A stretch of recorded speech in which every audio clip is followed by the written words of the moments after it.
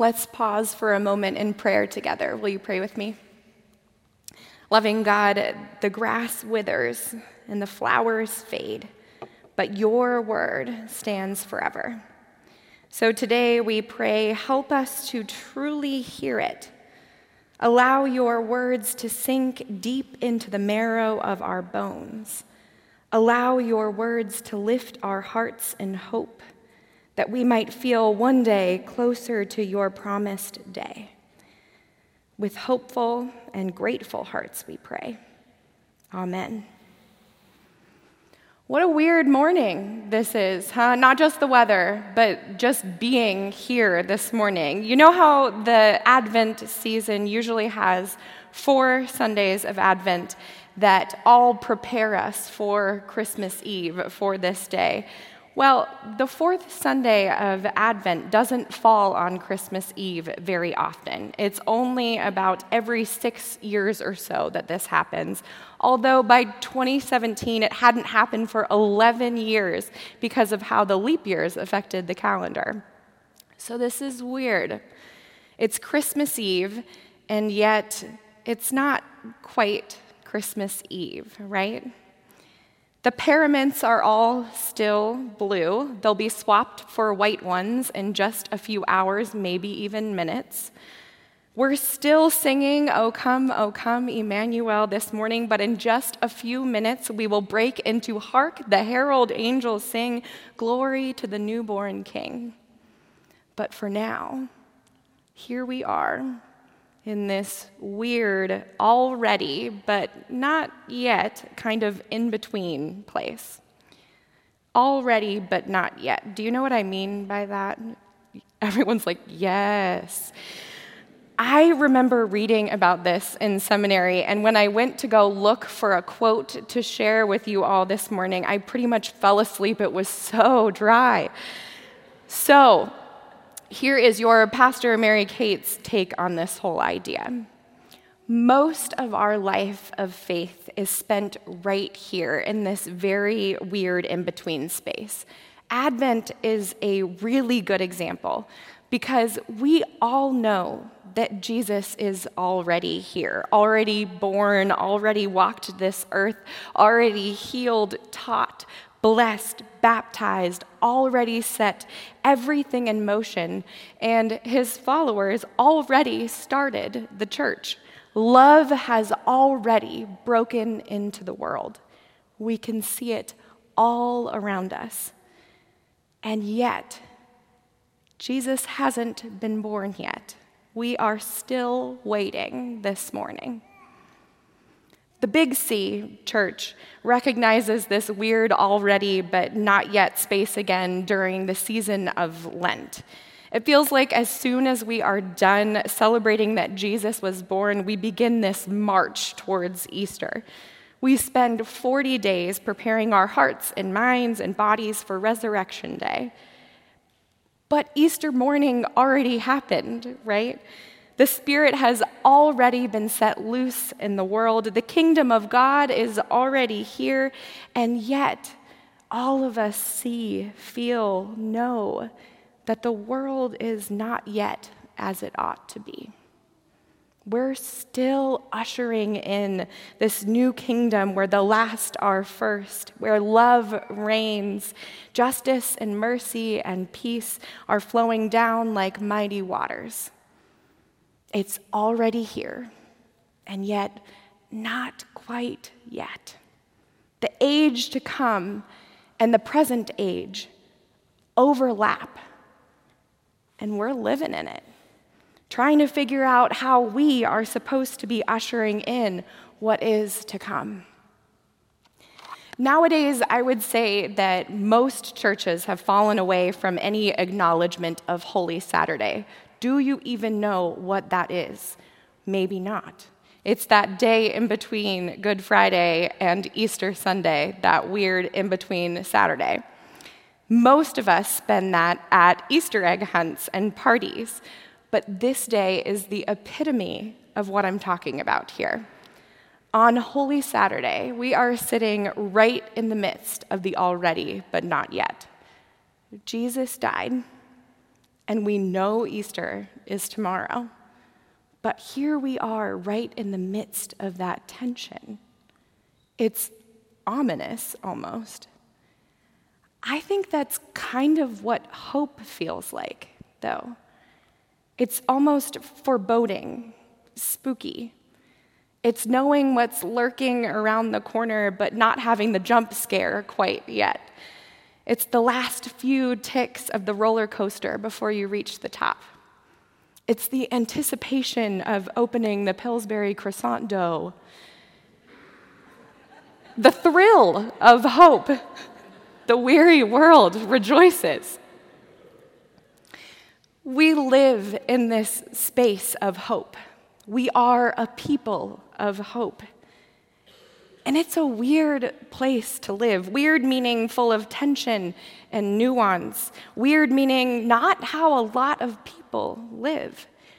Weird meaning countercultural. It's almost like we as Christians, we place ourselves willingly on the edge of the unknown every single day, which is daunting and a bit scary, but also full of surprises, the good kind. And I know that the Spirit is very present in this very weird space. I found myself talking about this whole idea when I meet with couples who are engaged and planning a wedding.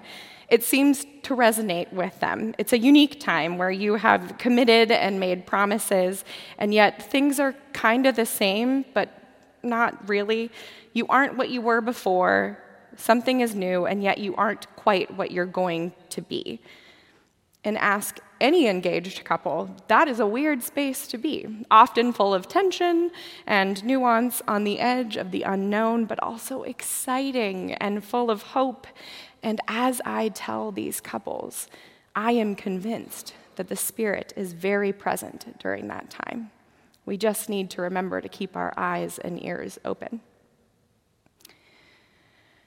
We find ourselves often in the already but not yet space during the end of our lives on earth as well. All of those feelings come up. It's the end of what was, what is to come is in sight, it's right there, and yet graduation day hasn't come yet. And anyone who has sat with someone in this particular already but not yet space has a deep knowing that the Spirit is very present, helping us to take stock of what has come before, offering us glimmers of what is to come. Our whole bodies beg us to stay seated in this overlap right at the edge of what is to come. And fully living in that space is what's called hope. Perhaps the easiest to see example of the already but not yet is right where Mary and Joseph, Elizabeth and Zechariah find themselves today in our scriptures. There are babies, but they haven't been born yet. They're in the midst of that very tension-filled, nuanced, scary, exciting, on the edge of the unknown, unbelievably hopeful place called pregnancy. And at first glance, it seems really weird that right in the midst of all of that, these folks are singing. You know that's what Pastor Sarah read for us today, right?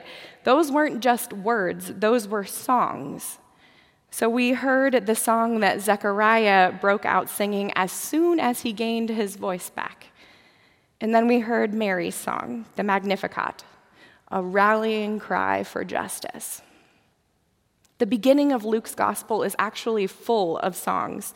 Mary's is the most notable, of course, but then as soon as Zechariah is done taking the stage to praise God for God's fidelity to Israel through the birth of his son, John the Baptist, the angels then offer their canticle of peace and goodwill at the birth of Jesus. And then Simon will croon of God's mercy being extended to all the world, which begs the question, why? Why does this weird already but not yet time that all of these folks are living in sound like a musical on Broadway? Maybe Luke, the gospel writer, was an aspiring playwright, or Luke understood, and Luke understands, just as the psalmists of Israel did, that songs are powerful.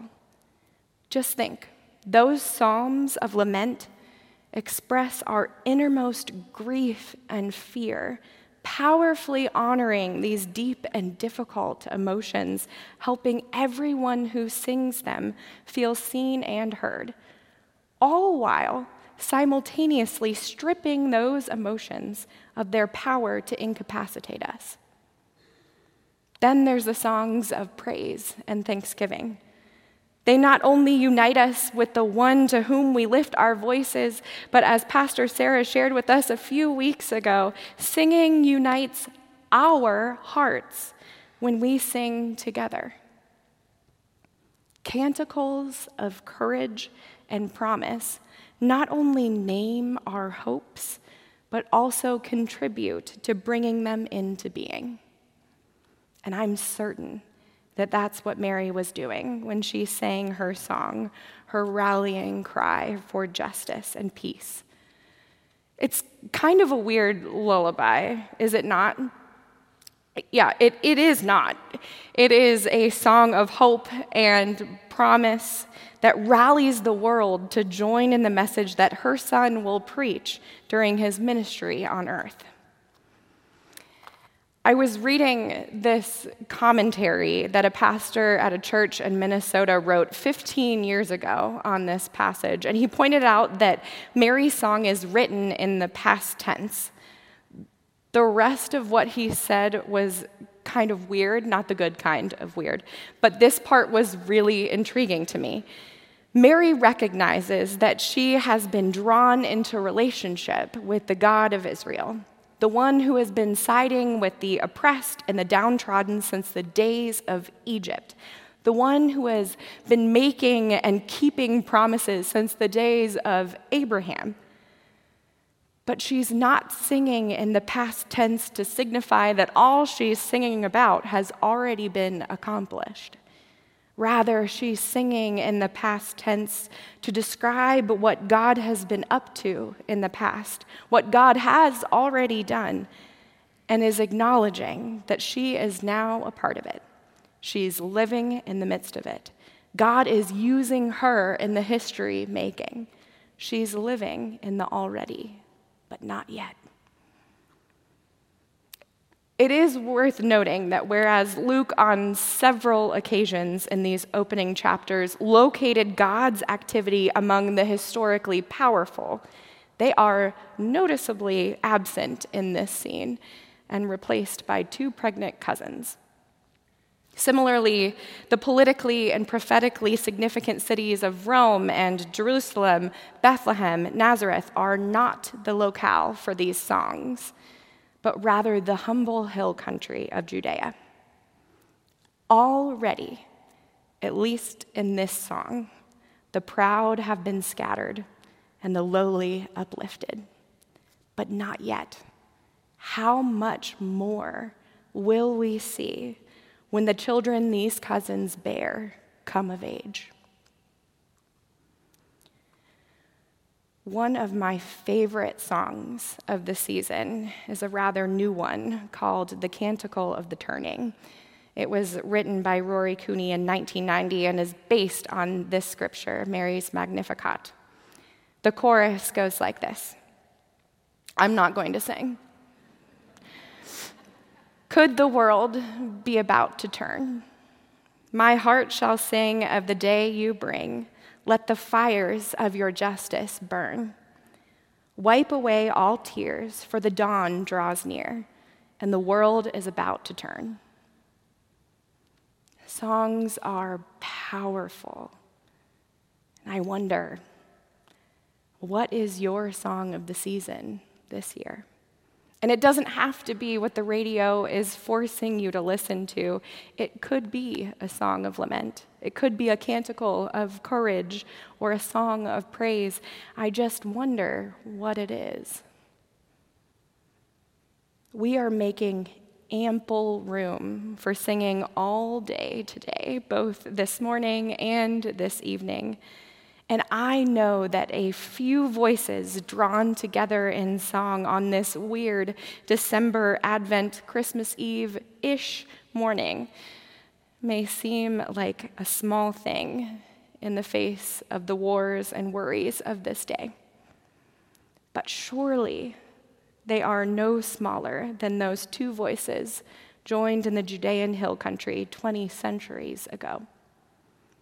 Mary's God, we should remember, delights in taking what is small and insignificant in the eyes of the world to do extraordinary and unexpected things. So it has been, is, and ever shall be, according to the promise God made to our ancestors, to Abraham and to his descendants forever. May it be so. Amen.